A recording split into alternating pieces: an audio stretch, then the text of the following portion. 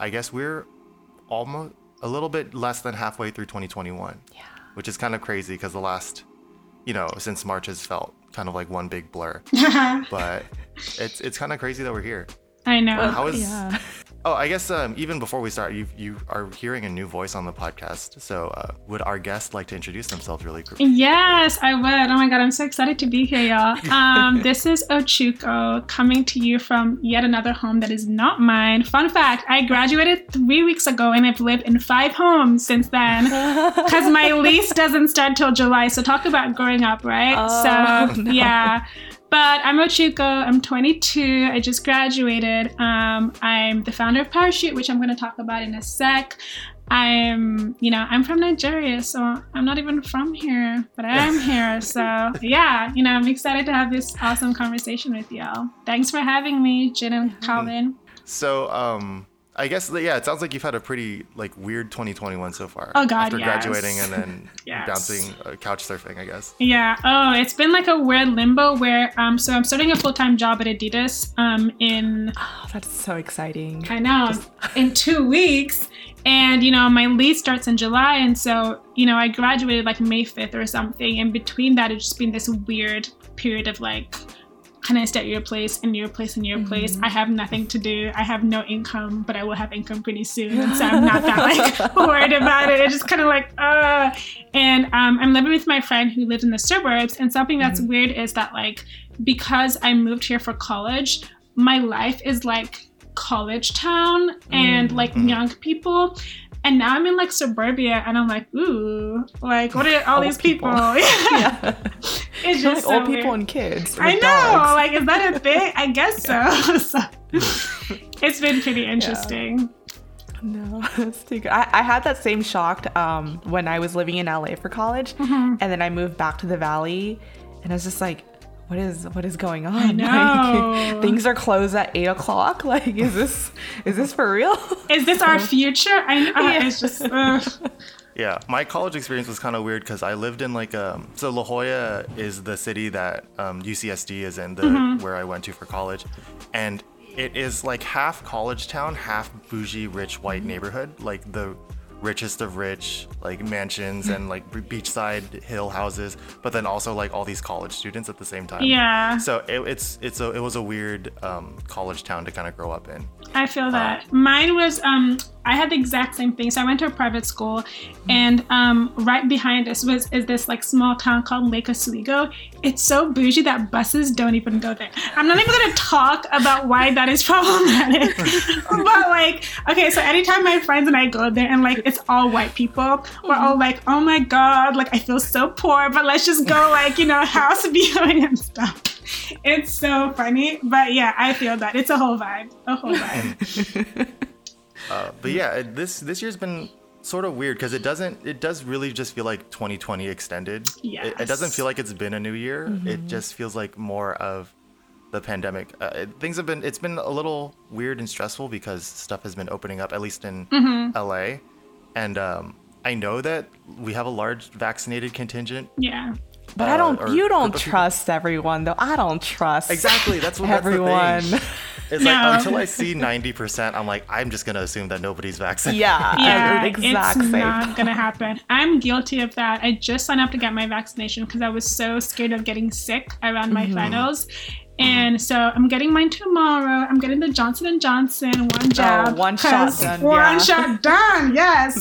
But yeah, it's been pretty interesting. I feel like 2021 has no personality of its own. I just feel like it's just it's the same thing around this time last year. We had everything happen with Black Lives Matter, and now we have, all the Palestine and Israel kind of things going on. So just the same kind of vibes happening again.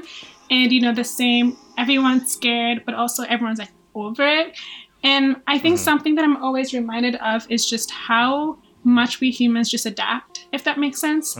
I think, this is weird. This is really weird. The 100, I started watching the show, and it's this whole thing about, something happened on Earth, so everyone's like somewhere else, and like Earth is dangerous and stuff. And I'm like, you know, we are in a pandemic and it's wild, but somehow it's become normal. But this isn't normal. And you know, it's just, I can't even imagine that feeling of like, I'm gonna go to a club and rubbing off on people and feel normal about it. So I don't know what's happening, yo. And you know, I turned 21 in the pandemic, and I never got a fake before as most people do. Like, I'm just gonna do 21 and go, nothing happened. Nothing happened. And so sometimes I still find myself saying I'm 21, even though I'm 22 now.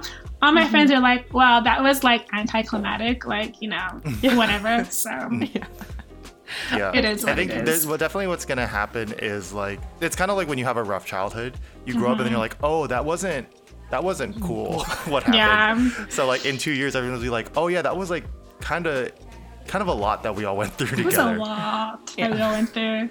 And I feel like everyone's gone through these different phases of how to approach this. I remember when, you know, the pandemic first happened, on Instagram, there will be all these tweets about, you know, if you don't achieve something in this pandemic, you know, you're like a bad person, or it was never about being busy, it was about you. And everyone's like, oh my God. And then, you know, sooner or later it shifted to, you know, do nothing, rest. We are like, you know, this is horrible. You don't do anything. And it just keeps like swinging back to like this different phases we're all in. And it's the most, but you know, it is what it is. Yeah, but I guess now that we've talked about our like 2021 journey, Gina and I really want to talk to Ochiko about what her journey has been like with Parachute, because 27 kind of was birthed from me and Jean finding our way into doing our own thing, both individually and then together as Studio DBJ. So we kind of want to hear from you, Ochiko, about like how things have been with your journey and Parachute Media, what it's about and what you do.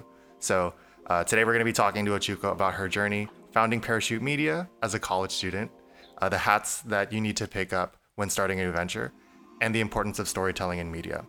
So I'm Calvin. And I'm Jean. And I'm Ochiko.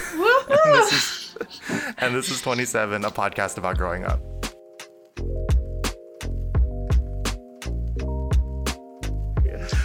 So at the start of the podcast, you were mentioning that you're from Nigeria. So I guess, like, can you talk a little bit about what it was like for you growing up and other just like background information about you?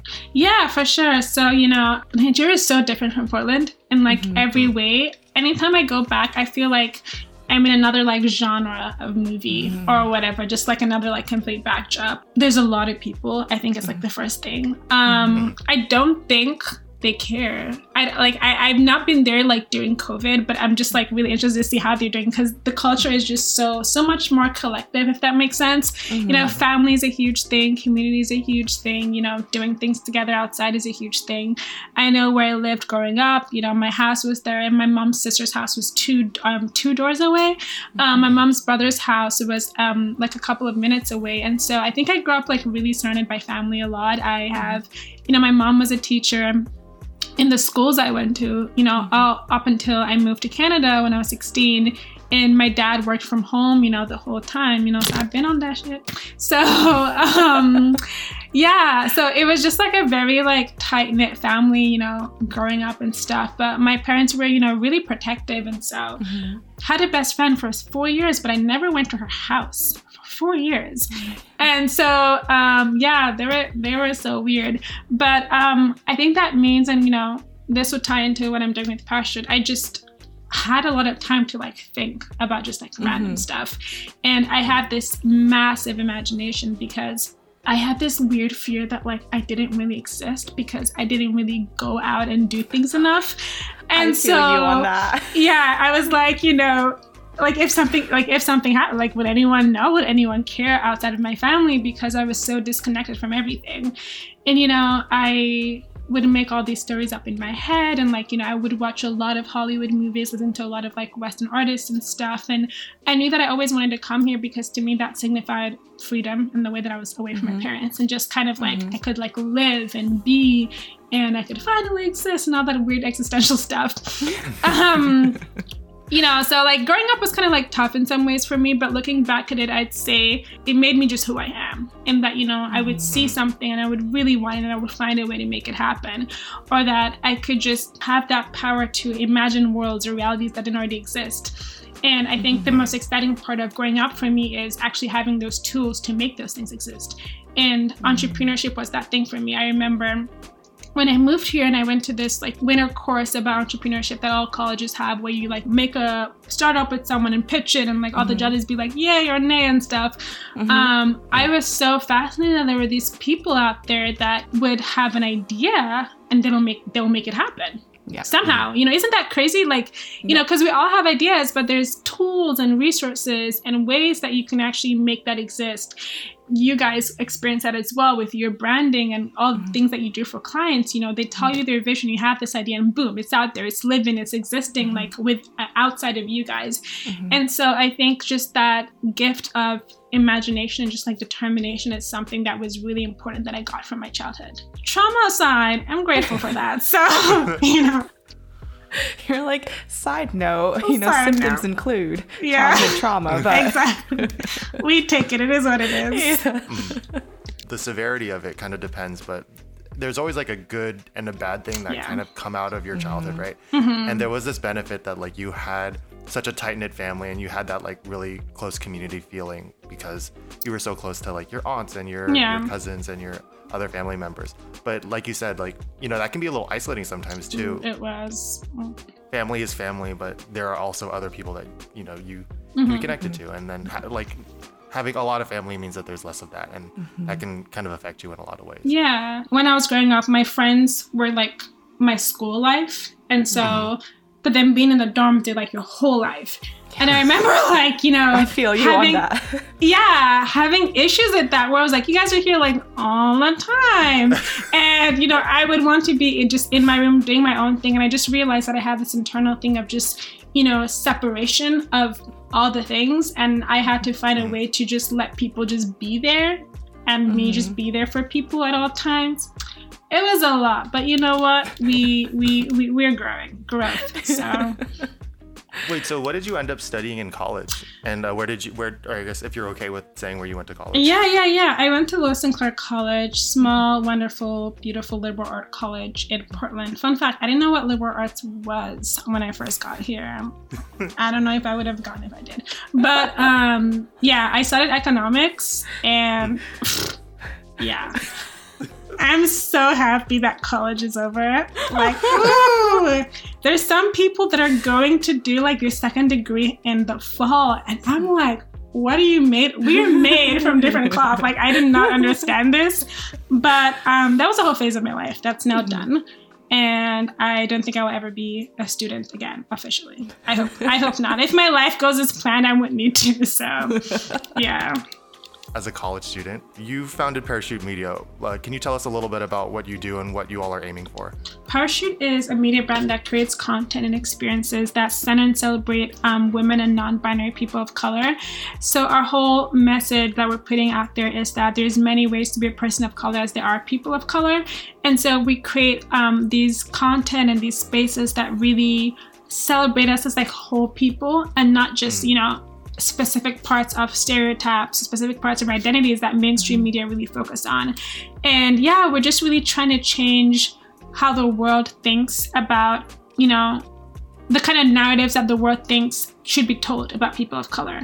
I think there's so many types of narratives out there, and, you know, we should just shed light on all of them. So yeah, that's what Parachute does. And it's really Gen Z focused, really young, really cool, really beautiful. So yeah, y'all should check it out.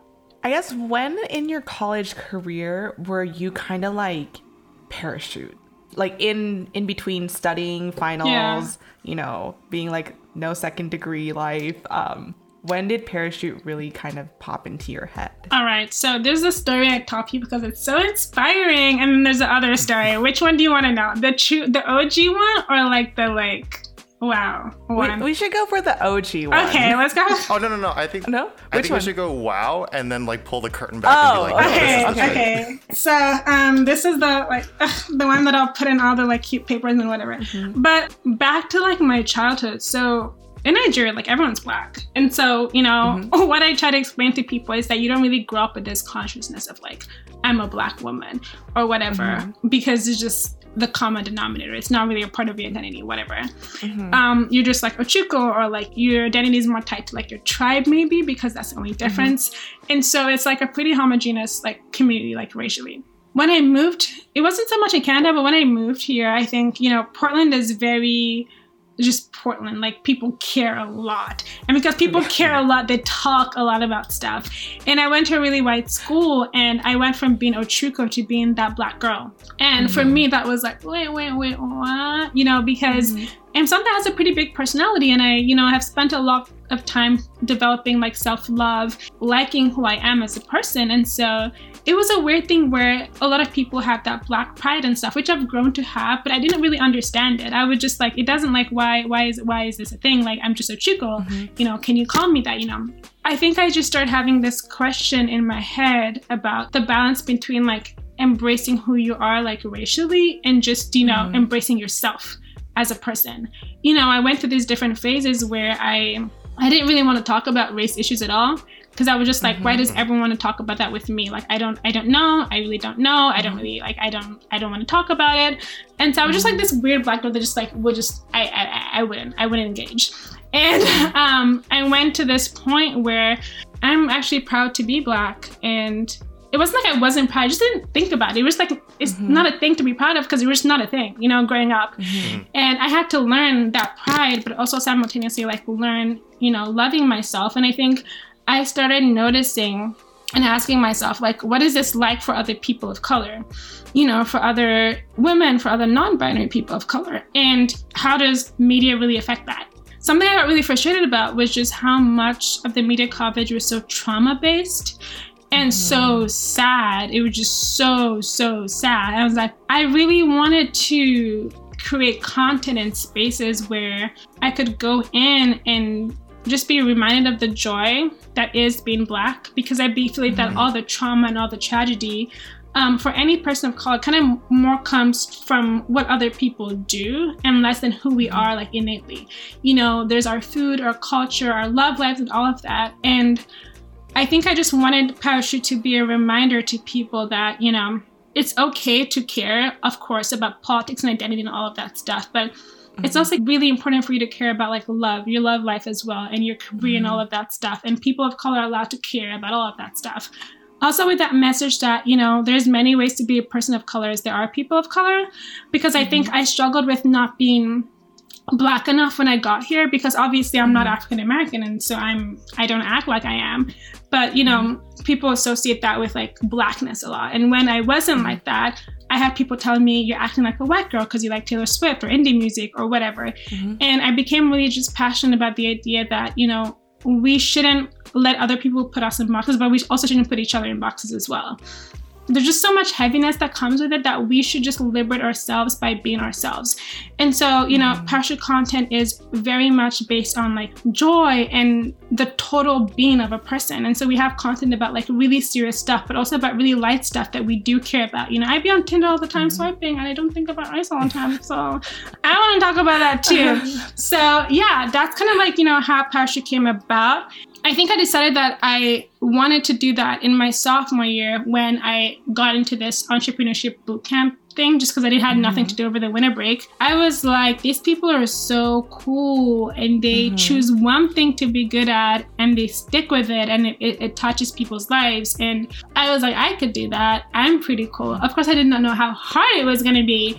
And so, yeah, that was kind of like pretty much it. But that's the like more cute version. There's also like all the other BS that went with that. So the behind the scenes part was that in the midst of all of this greatness and in the midst of all of this, you know, revelation, I got really bad grades in freshman year, and I wanted to get into finance. I was like, it's not gonna happen. And I was like, had this whole existential crisis, and I didn't know what to do. And I figured that the only way to get what I wanted to do was, I saw that like coming into the States, there was this whole thing of people who created, you know, even if you wanted to get a full-time job, you had to have something. I was like, I'm going to have something too.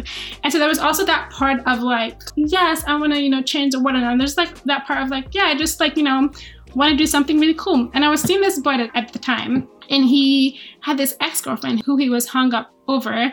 And she had done all these cool things, and I was like, I'm gonna be cool as well. And I would never say I did this because of a man, but I can't, like, 5% to impress him. And I was like, I'm gonna be cool.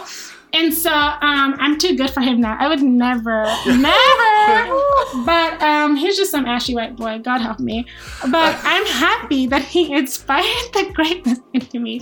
And so I guess there's all this cool stuff. But also, I did it because of a boy. And also, I did it because I just wanted to get a job, and I thought that would be a good way to go. Ironic now that, like, this is all I want to do, so that was fun. But yeah, that's the side story that I would never admit to. I truly believe that spite is one of the strongest power. No, I feel you on that. There's that's like low key 5% of DBJ was like I was like in spite of someone. I was like, I'm gonna do this. I was like, I gotta be cooler than her. I know. Like, and now I was like, why did I do that? Because like we should support each other. But at first there was one point where I was like, I gotta be cooler than him. I gotta be cooler than her. Like, And then now I'm just like, that was so dumb. We are like, human beings. Like those things like happen. And the important, no, it's just like I hope he never knows that he had this impact on me ever. But like, anytime I post something now and he sees it, I'm like, yes, you should have, but you didn't. So, it'd be like that. I don't know if you mentioned it specifically, but I think you were kind of alluding to like this feeling of ownership of like doing something that's yours as opposed to just like doing something else. And I think that's really important. I had a friend who came to me and said like, I just don't think that I can be an employee. Like I have to be a boss because I want to get stuff done and I want it to be done my way, and I don't like to be managed. I'm like, that's totally valid, and there are a lot of people who feel that way, and I think they're trying to like fit themselves into like, well, I have to be like a full-time salaried whatever because that's the stable smart thing to do. But if you have a boss mentality, you have a boss mentality. Like you can't change that. I think something else that's also there is that I always like laugh about is there's like soft skills and there's hard skills. I don't really have that many hard skills. I don't know how to like write or design or draw or like, spreadsheets. Like I'm not very good at the hard skills. And I think a lot of the time the hard skills are very like entry level stuff, if that makes sense. Yeah. I'm really good at like the soft skills, like the organizing, the, collaborating, all that stuff. That's kind of like more okay for me. And so it's funny because as I'm going into Adidas, I'm kind of like, oh God, what are they going to ask me to do? Like, I know y'all think I'm cool, but like, I'm cool at what I do. Don't try to make me do other stuff.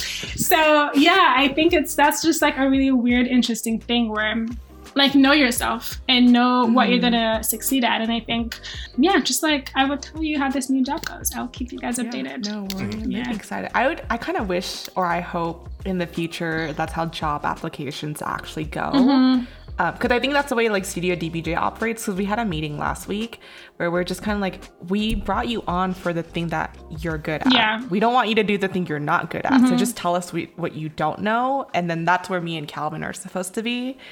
But I was like, hopefully one day the world will just tap into that. Maybe it might be a little Pollyanna of us, but we're like, we know that you have something that you are good at. And we know that you want to do the thing that you're doing. So like, tell us and then we'll make the space for you to do that, or like tell us what you're interested in and we'll find something that fits.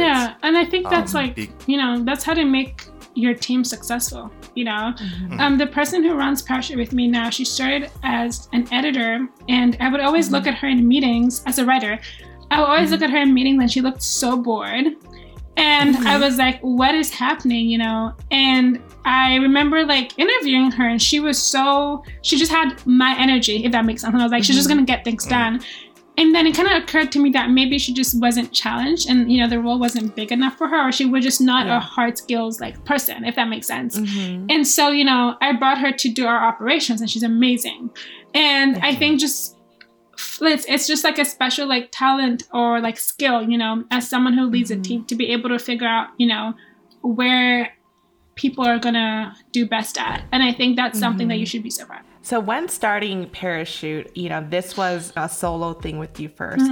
When did you realize that you needed to build a team? And then also, what did you feel like was your thing that you're good at that you wanted to keep when you were starting to expand Parachute? Oh, interesting. So From the beginning, I think I knew I didn't do parachute for very long alone at all. I think my first thing I did after I just like built that vision of what I wanted it to be, I went and I found people, because parachute's all about creativity. It's all about stories and content, and I can't do any of that stuff. I know what I want it to be, what I want it to say, but I can't like actually like write or design or anything, as I've said.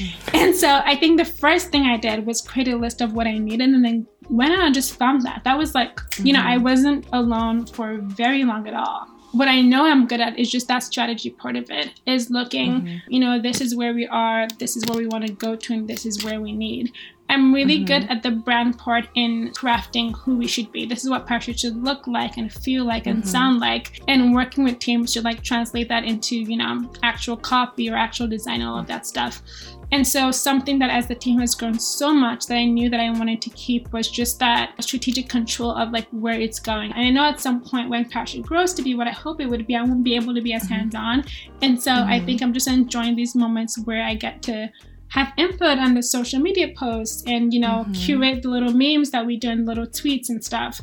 So yeah, just like small things that I probably shouldn't be doing, but I'm like, I want to do this. So yeah. Did you feel like it was hard for your team to trust you, especially as like a new founder and like, and you're saying like you don't have these hard skills? Like, did you feel like you had any obstacles to overcome to have these folks go on this journey with you? I have never been asked that before. That's such an interesting question. I've never really thought about that. I was gonna say, I guess what kind of sparked this, because sometimes when we get a project quote, I'm like, why do they trust us, Calvin? I now I've started to get clients. I feel that way as well. And so, yeah. I think there was one thing in that a lot of people who joined our team were just around my age, if that makes sense. And so it wasn't like they were like you or Calvin, who kind of like knew what it was supposed to be like and stuff. And so it wasn't really that hard. And I think something that worked for us then and I think works for us now is just being able to tell that story. Everyone on our team, especially at the beginning, were all people of color, and so they all resonated with our why. And so I think as long as they knew that why was the same for me, I think, that built that trust. And something I always say is just like incremental progress. People love to see that you're getting closer and closer every day to that goal. And I think something I'm always telling my team leads, always telling myself, is the team will be motivated as long as they can see that the why is actually like working. So when we launched our Instagram, that was progress. When we got our first client, that was progress. When we launched the website, that was progress. Anytime, we do like a podcast like this, an interview, and, people are interested, that's progress. So when people are demotivated, it's maybe because we're being a bit stagnant or, something hasn't happened in a while. Our team has gotten kind of big. And so something that I've been struggling with lately is just being able to communicate to them like all the progress we're making. Because, we have a different part of our team that works with clients sometimes, and we don't always, I'm not always the best at communicating to the rest of the team, like, hey, we're doing this, or we just got this, or whatever. Building that internal communication where even though, they're going through finals and things are hard, they're like, oh my God, like, people really want to work with us. And so that keeps them going. And so I'd say that's just that progress is just the way, I think. So. It sounds like, and I think this is true with us too, with Studio DBJ, is that like having the resume, having like the bona fides is like, it's cute, but what people really resonate with most is like, if your why, like you said, like your mission. If people can really understand what you're going for and what you're doing, they can push away like, oh, like maybe they don't have as much experience, but like we are on the same wavelength, like we're here together. Then obviously, like, to keep that relationship up, you need to be showing the progress that's being made, and you need to make sure that you're letting them know like, hey, we are accomplishing things, you're trusting me, and it's building the trust. Yeah, exactly. As opposed to like having it initially at the beginning. Exactly. Things obviously don't always go the way that you plan them to. Do you have a memory really strongly of like something that kind of went a little bit awry, and like if you came back from it at all, or like kind of what happened after that? What's really interesting about parachute is that things go awry all the damn time. I feel like I'm always just like in fix mode, which is kind of annoying. But something I've realized is that most of the time, like, people don't know. People can't tell. All the time we've launched something. We're supposed to launch our website by the end of last year, and we launched it in April of this year. And I was so pissed about it, and I was so upset. And someone on my team told me, but like, the audience doesn't know you plan to launch it in December. They're chilling, they're doing great. And so I think a lot of things go wrong. And a lot of the time internally, we're really struggling because, mental health, because we're all people of color, we're all young people, we're all transitioning. But I think at the end of the day, we're still, as long as we're still able to put out that content and that love to our team, that'd be amazing. For example, like right now, we're not posting anything on our Instagram this week because we're going through like a whole revamp. And I cannot tell you how many times we've gone through revamps.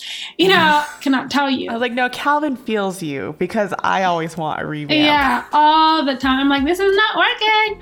And so always kind of like giving myself some like, calm down, Ochiko, because as long as they can't really tell, like, then we have some time to like, tinker inside. And so to that, I would say a lot of the time. Anytime something goes wrong, I'm a bit more calm and I'm a bit more like, this too shall pass kind of thing. It kind of reminds me of like, or I guess there's two things that it reminds me of. The first thing is like a wedding where it's like, that people are freaking out behind the scenes of a wedding, right? Like so much stuff is going wrong. Somebody's not here on time or like something, like things are like 5 minutes off. But if everybody's drinking, having a good time and you're not like, yeah, exactly. You didn't tear something down, you're like totally cool and nobody really if they cares. Can't tell, you're fine, you're chilling. So exactly. Yeah. So funny. Kind of related to that as well is like there's a level of transparency where like, yeah, you should let people know stuff's going on, but there's also that, like you said, if you don't mention it, some people might not even notice. So it's like maybe it's okay just to like get it fixed and then let them know once it's fixed instead of letting them know when you start, because then they're just like, oh, you fixed it, so great. Exactly. And they're not worried about the fact that it's not done yet. We've taken an Instagram break before, and then we'd post, hey, our team is taking a break to revamp. And then this time I'm like, no, we're taking a break for like a week. Like it's fine. No, I'm sure people love Parachute, but they don't love it that much that it spoils their whole week. It might hurt like our Instagram algorithm a bit and stuff, but like we'll survive. Let's just fix it and then come back. And so I think it's kind of like picking and choosing when that communication needs to happen, because you don't always want to tell people that like things are going wrong all the time. So you are working with the team of like young 20-year-olds, and that's definitely a pivotal transition age, because you're switching between like a student identity to like an adult in the outside world, and then your entire schedule is changing, your way of life is changing, and it's like that's a lot of energies to also just be managing itself. And so the fact that Parachute is also like this far with all those energies, it does show to other people like, you can do this, it's definitely like how you do it. It's just, I think it's just really cool that you made it happen. Thank you. Everyone. Thank you so much. Yeah, it's hard because everyone's always going through something at some point or the other. And so I think Parachute has made my mindset go from I have grace for today. I will get through today. And then tomorrow I will have strength for tomorrow. I think it's taught me to, yes, plan for the long term and, all that strategic thing, but just get through today and just be okay with that. And then tomorrow you have strength for tomorrow as well, because there's always something happening. So, it's, it'd be like that. It's just funny because the way Ochiko is saying like always or something, I'm like, oh, a lot of things must have happened. Oh, yes. A lot has transpired, I will tell you. So. But okay, so you're recently graduated. You're going to go work at Adidas. Super exciting. How do you feel, or how do you think Parachute's going to continue to grow as you are also experiencing these new things in your life? Yeah, so, it was like, I got the offer from Adidas about a year ago, actually, and I didn't think I would take it until 2 months ago. And then, some things happened in my life and I was like, I actually need this job and I actually do want to do it. So I was kind of like freaking out. A lot of people also graduated and are doing, so Parachute's no one's full-time job. Like maybe mine most of the time, but like everyone on the team is like really part-time, which it is what it is. And we had to really sit down and think about, we want to do this. And so actually right now we're bringing on some strategic partners to work with us that are, way older, way more developed. The former CMO of BBC and Harrods actually is, coming on board and entering a partnership with Parachute, and someone who was a former VP at Adidas actually, who, it's crazy because I met her when I was trying to like network for Adidas, and now, she's working with my company and everything. And so we're bringing up a lot more trained people who are like, retired from their jobs that were amazing and wanting to do purpose work full time to kind of like work with Parachute more long term. to really take us to that growth. Honestly, for me, that was really hard because this whole time it's just been me and my girls just chilling and stuff like that. And I think we need to sit down and be like, what does Parachute need to be what Parachute needs to be? How do we get there? And we realized that bringing on people that were more experienced than we were, that, had a lot more connections in our industry, that, that this and had gone through this phase of life of all the chaos as we're all in right now, to help stabilize us and to help drive that growth. And so this year we're entering like a new season with Parachute that I'm really excited about. And I start work in 2 weeks. And so it's a lot of behind the scenes restructuring and, laying down plans, legal stuff that I half understand, God help me, to just prepare us for that next season. Sometimes I'm like, oh my God, I wish I was cool enough to do this all on my own. But I tell myself that I've done a good job at creating something that people like that want to be a part of. Not like, apologies if I'm putting words in your mouth or like projecting. But having a moment like that where you're like asking, or you're having these people who are more seasoned, more establishment kind of coming on board, at least I think it kind of brings up that question of, like you said, like, am I betraying the original mission of like trying to build something on my own? Or like, these are, I don't know who these are particularly, but maybe they're more established, more like white, cis, straight people who are coming on. I don't know if so it's like, oh, is that like kind of betraying an element? But I want to let you know that in my opinion, I don't think that it is. In the same way that like these big mega corporations should be diversifying so that they can get, people of color's voices at the table. I think it's important to do the reverse. Oh my God, yeah. Not because you need them, but in the case that like you may not have the resources to do this all on your own. Yeah, we don't. Yeah. So like it's getting the help that you need in the same way that those people also need the help that they need in like bringing up people of color. You need not need, but it's nice and it's helpful to have more established people come in and support your mission, and obviously your mission first. Like, it's not like you're going to be changing anything to accommodate. Exactly. They're coming in to help you out. No, it's basically like the insider scoop type of situation where like, because I think Calvin and I kind of go through this too when we sometimes come across a project where like, oh, Calvin's been in like the structural engineering field and he like knows certain things, or I've been in the nonprofit fields and like I know how certain things operate. And so when we work with like a third person, like a third party or another client, where we would say like, you should go down this route because this is our own experience with it. Even though like the current work we do isn't reflective of that, but it's like, this is a way that we can lead you into the right area that you want to go to.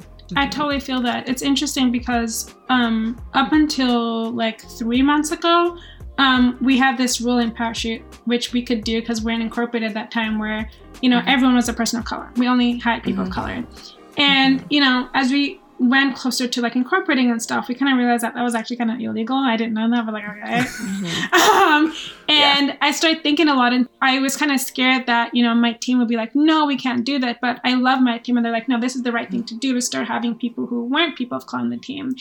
And something I realized that is that a lot of the time, like, I'm working for Adidas and I'm not thinking, oh my God, I'm working for a white company. Why is it that anytime it's a POC company, it's kind of like a POC company, like how it's like an Asian movie or a black movie, but white movies are just movies kind of thing. And why is it that we find no problem just investing into, I don't even know who owns Adidas, just like investing into like these people's pockets all the time with our time.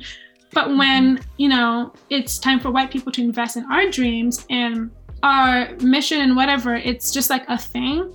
And I think I kind of realized that like, I do want them to be a part of this journey. And for people who have the right heart and, the right way of thinking about these things and know when to take up space and when not to, that they should have the opportunity to be a part of this as well. And people should learn to center stories of people of color and to center the growth of people of color in their professional lives as well, without it being like this huge thing. So. And this is not really a topic that we were going to touch on, but I think I had this conversation with Jean like 2 weeks ago, and I think it just goes to show like being a quote unquote capitalist, like, we're not capitalists in that we're trying to buy and sell oil, but like in the way that we are building something. Exactly. We are. But as people of color, as more progressive people who are also capitalists, like, how do we responsibly do the thing and live in this world. And Gina and I were talking because what we've started to do recently is have people come on to our team, and it's not just directly like going to me and Jean, that it's going to these other people. I'm like, how are we preventing like exploiting people? Right? Yeah, exactly. Like, how are we stopping ourselves from exploiting these people whose work we are like more like sometimes profiting off of? And the way that, at least within Studio DBJ, the thing that we do is that we do not tell people what their salary is. We ask them what they want to get paid, and then we like, if that work is like fits them and is like within the client's budget, we say that we're not exploiting our collaborators. We're exploiting our clients. I was like, are you really gonna say that? I'm here for it. He just said it. Okay, I can take it out. You can keep it, but I was I'm here like, for wait, it. are you really going there? No, I say it as a joke. It's like, I mean, if they got the cash, yes. our clients know what we're our clients know what we're about, and they know that we really advocate for the creative community, and if they support that, then they would be okay with us supporting the creative community in the way that we do. And I think, which is by paying them what they ask for. And I think, because I just had this conversation with one of our contractors yesterday, and they're contracting with us, and they're also working full-time at an agency, and basically like the way we operate is so different from how they operate, and I was just like, I don't know why that's so normal, and I feel like it's so. When I was like, you're not fired, all you just have to do is tell me. I'm not gonna get mad. Like that's the only way we can operate, is if you tell me, I know how to solve your problem. But if you don't tell me what the problem is, I can't help you. The most important thing is your health, your well-being, and your fulfillment. You know, so if you're feeling fulfilled, if you're feeling healthy, like, I don't want you to pull an all-nighter, but if you're like, I have the energy to do it and that's what I want to do, I'm also not gonna stop you. And she was just like, that's so different. And I don't know when the like Uno reverse card came into my life, but I was just like, no, like, fuck all that. Like, it's not supposed to be that way. And then like, it's just like, you're supposed to be fulfilled. Your like life is about being lived. It's not about like, you know, doing these things that ultimately don't really matter when you're dead. Exactly. You know? Yeah. And so like, so Ochik, with you bringing in people, you know, especially like white cis folks, I think that's a powerful statement in a certain way of like, this is normal and this should happen, and should also be encouraging for white people to enter these spaces. A different thing that I'm part of, they're also kind of going through it as well, where their direction has definitely changed to be more POC centered, and like all the white folks just disappeared.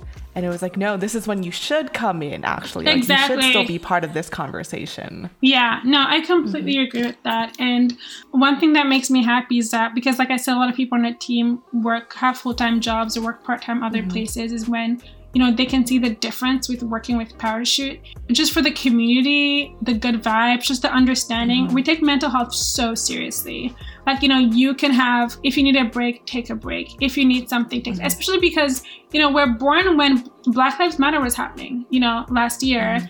And it was a lot for people emotionally. We actually took a 3-week break just right when we were starting, and I was freaking out. But I wanted to set that precedent from the get-go that, you know, mental health comes first. Because I'm not a creative, but something I've learned over the last year is that creativity really comes from like your heart and your mind and where you are as a person. And it's not like I could just like write a strategy document anytime I want. I could just like, you know, and I remember when we started, I was like, why can't you guys just like do it? I just do it. Like, what are you talking about? And then I realized that, you know, Parachute was creativity, the writing and the designing, and they had to be good vibes. And I was like, then we will create good vibes. So, Like in the design community, I feel like that's not like pushed enough. And so like, there's this thing of like creative block, and like you just have to get through it, and there's this thing of like you have to pay your dues, so you have to also just get through it. And it's like, actually those are just like methods of gatekeeping, of like keeping people from like being fulfilled and doing things that they're able to do. So especially with Parachute being like in some way like a creative incubator for folks, I think it's just wonderful that this is just like a natural part of your company, a natural part of your mission.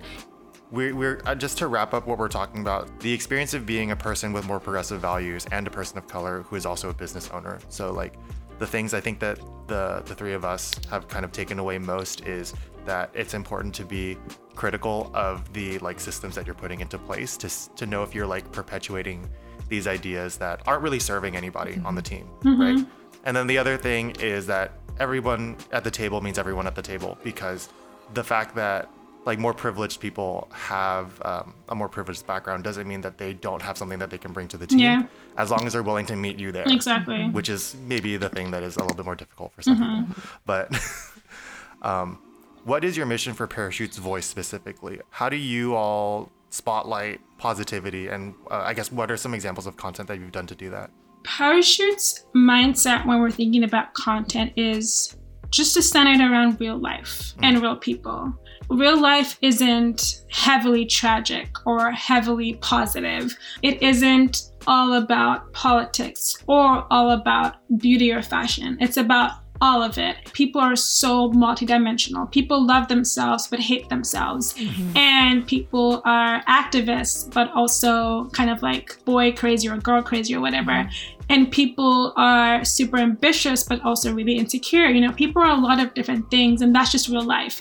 And so we try to create content that when you come in as a person of color, but someone wanting to know about person of color, you see all the different sides and you see all the sides of yourself represented in that. Our storytelling thing is just, you know, this is just you. This is all the ways you can be you and all the ways that can be me. And we never define what a Black person should be like or what an Asian person should be like or whatever. You know, I come as Ochiko, you come as Jean, and we're chilling. So yeah, that's what it's about. Jean's heard me talk about this a couple of times when it comes to representation in media. What I usually see as like the two primary camps is like this family of like normalizing people of color in media. So it's like, oh, it's the goofy best friend, but he's Asian, or it's the love interest, but she's Black. And exactly. Like, that's one form of representation. And then the other form is like being super specific. So stories like Moonlight, where it's very specifically about a queer Black person's experience in like growing up, or the Farewell, which was a movie about an Asian woman's experience with like grief and her grandmother and how a family kind of deals with that compared to how an American family might. So I guess how do you feel about these two like sort of families of inclusion, and what do you think is or how does a Parachute approach like these two poles? There's really space for all these different types of narratives. You know, there's space of talking about, so there's stories that we put out there that are just very focused on people. For example, we can talk about Jean, and we could be like, you know, Jean has a startup, Jean does this, how does Jean, you know, like the interview that we did for you wasn't really focused on your being a person of color. Maybe there was one question in there, but it was just about kind of like what you do. And I think that's very powerful, because the message is that like you can just do as a person, as like an Asian woman, and like that's fine. But then we'll also have different narratives that really, you know, will talk about how your being a person of color has affected your work life or your dating life kind of thing. We kind of struggled with this at first, where we're kind of skewing towards, we're not going to focus on being a person of color, just focus on life with that message that like as a person of color you can do whatever. But then we really found out that being a person of color is kind of like pervasive in every part of your life, so it kind of changes things. And so we should talk about that, because that helps people be seen. And so I would say it's kind of like finding a balance between those two. You know, not always calling out like, you know, how being a person of color makes things harder, but also talking about how it makes things more fun and a lot easier sometimes. But also just talk about you on your daily life doing your thing. And I think people will get that message that I could also just do my thing. You know, sometimes people always ask me in interviews, which you guys haven't done, which I think is pretty cool, like, how has being a Black woman made this harder? And I was like, and I hate that question, because I think it has that subtext that, you know, rightly or not, that it should be harder because you're a woman of color. And there is some truth to that. But I think as someone who would listen to interviews and have that asked, I was so scared, because I'm like, wow, it must be so hard. So if they ask it all the time. And Parachute has been hard for me, but I think most of that has just been because it's a startup and not necessarily because I'm Black. You know, in fact, I haven't really come across anything that it's because I'm Black. I have seen a lot of opportunities because that, unlike, you know, people being more willing to help me, or people being, there being special funds or whatever. And so I choose to focus on that and not just have this, you know, subtext message that your life will be so much harder at every point of the way, in every situation, every category, because of how you look. Yeah, like you said, if they wanted, what is it called? What do people call it? It's like trauma porn. Yeah. That's what I call it too. Yeah. That if you want that, you can find it, at many major publications Everywhere. or like personal blogs or whatever. But, not in this house. So. Sometimes I feel like that's such a crazy question to ask. I feel like any answer you give, it's kind of like you're starting trauma for no reason sometimes. Yeah, I'm just like, why are you baiting me? Yeah. What do you want from me? Yeah. Parachute comes out with a lot of content. You feature a lot of people, and with obviously the climate of everything going on in our world, in all of the worlds, media has not been everyone's best friend and has not been like the best at double checking what they're writing. In the light of bad storytelling, like what are some ways that you kind of check yourself before publishing something or before releasing something so that you feel like you're putting out meaningful pieces into everyone's lives? Yeah, no, that's a huge thing that my team and I have been talking about. So something that we always try to make clear, especially at this point, is that we do not have the resources to be a news source for anyone. And so when we put out stories that are related to what's happening in the world, we always try to do it from a point of personal stories, if that makes sense, or I'm a Palestinian woman who's also American. This is how I feel about this. We had someone who's on our team who was at India during the COVID outbreak crisis and everything a couple of months ago, and she wrote her perspective on it. And so we have this kind of underlying message where, going through, there's many ways to be a person of color. There are people of color. We have different opinions. And so we might have someone write something about the same thing, but just kind of this is how I feel. And then this is how I feel, completely different.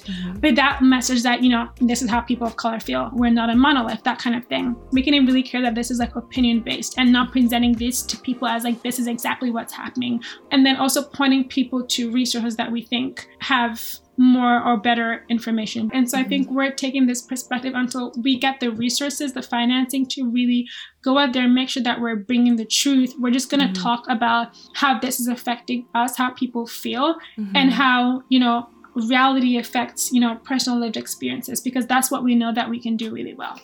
It sounds like it's not about the truth, like capital T truth, but it's about your individual truth. Exactly. Right? Yeah. People might feel some kind of way about that, but I think it's also important to understand that, we're being honest with people in that we're not pretending to be something that we're not. And I think we can't fill up space for something that we don't have confidence about. And so, yeah.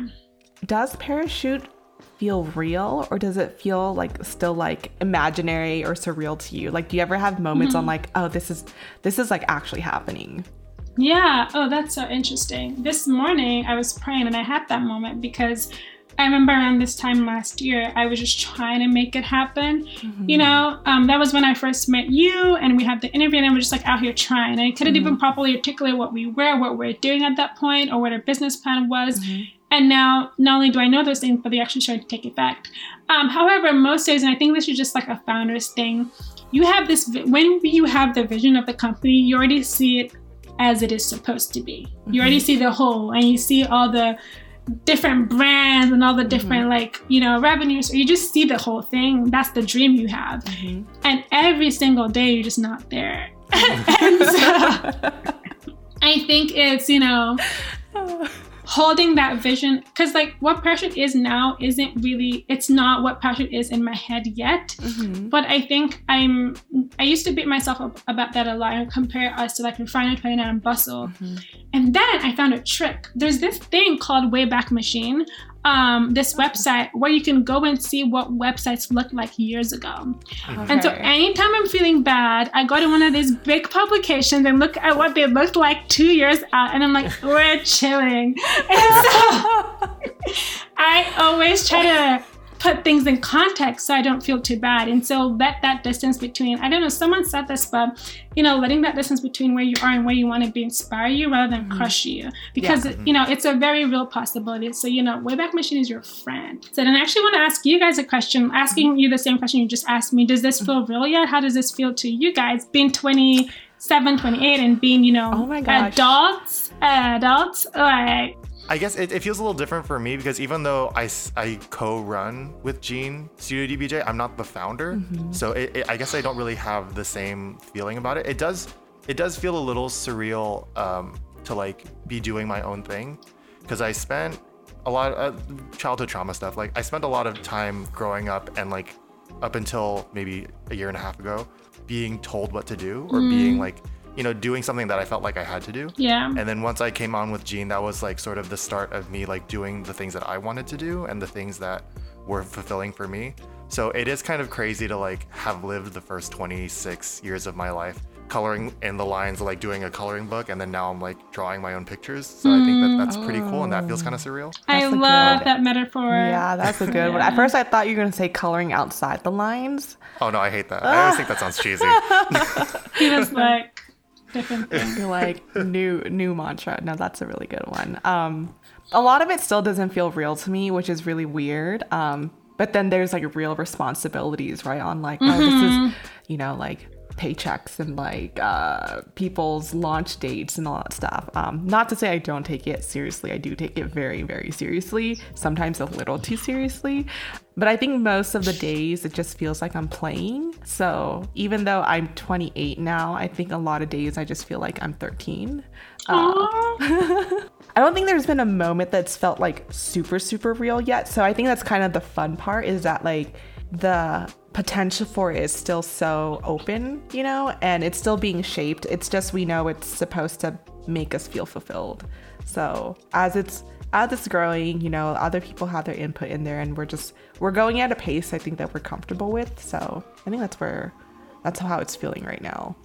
So you are not quite 27 yet. So I guess when you imagine a future where you hit what Jean and I perceived as like a turning point, what do you think 27 is going to look like the way that you see it right now?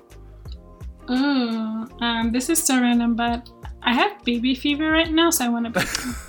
Okay. Is that weird? No. There's something about like I just want to be 24, 25 when like babies just look They're just so a yummy. thing. It's just a thing. I don't know what it is. I might didn't change like kids my before, mind. but I love babies now. I know. I'm probably going to change my mind because 27 seems really close. But in terms of parachute, well, like in 5 years' time, I think when people think, you know, media, when people think POC media, I want them to think parachute. Mm-hmm. You know, I want to be doing it full time. I want to have people working full time for us. I want to have our own office. I want to be doing things like conferences, making zines, making books, having amazing partnerships, you know, creating video content, doing just like, I just want it to be so much closer to what I see it becoming, you know? In my personal life, I want to have finally been someone who is a plant mom, who eats vegetables, who goes on jogs, you know what I'm saying? Like, I just want to be like taking my vitamins out here, just feel like balanced, you know? Like, I just want to feel balanced at 27. You wanna wake up with your cup of coffee, look out the window and exhale. You know, exactly. You know how it is. You know, a nice apartment somewhere. I don't know if I want to be in Portland, but I want to feel less sort of like shaky about everything. Because life is life. I'm not even sure if that's going to happen, but I think people really enjoy their 20s. I'm really excited about my 30s. And by that, it's just like, I'm excited to have certain factors just, you know, be there. I hope in my 30s I find someone that I'm going to be with. So like, at least I know something is there. And I kind of like, I'm totally sure of my career path, hopefully, and all that stuff. I'm looking forward to like parts in my life where certain variables just become fixed because I've decided they're fixed and I'm comfortable with that. Because I think at this stage, you're in so much flux. Everything's a possibility, kind of. And, you know, it's the whole paradox of choice where it's great, but also kind of like, just give me something already. And so I hope by 27, I'm at a point where I'm starting to have some of those things checked. Not even necessarily in an achievement way, but just kind of like more in a comfort in this is who I am. Before we close out, Ochiko, I guess, do you want to plug all the things that you need to for Parachute and for yourself? Yeah, for sure. You know, we are the Parachute Media on Instagram, and then you can see all our articles on there. So go take a read, send in feedback. I reply a lot of the DMs, and so I'm always there to talk to anyone. If you're someone who has a story, who has an idea, we're always taking pictures and always working with people to bring that to life. Yeah, so thank you all so much for listening, and thank you, Ochuko, for stopping by. We Thanks really for appreciate your having time. me. If you want to listen to more episodes of the podcast, you can listen to those on Spotify and Apple Podcasts. If you want to subscribe to our newsletter and get a little email whenever a new podcast episode comes out, you can go on our website, studiodbj.com. Once you scroll a little bit, you'll get an opt-in to sign up for a newsletter. If you're subscribed to the podcast, be sure to look out for the next episode that'll come out in July. We're going to be talking about, Gina actually decided this time. Yes, we're going to be talking did. about what it actually looks like to work and like what liking your job looks like. Thank you all for stopping by, and we will catch you all for the next episode next month.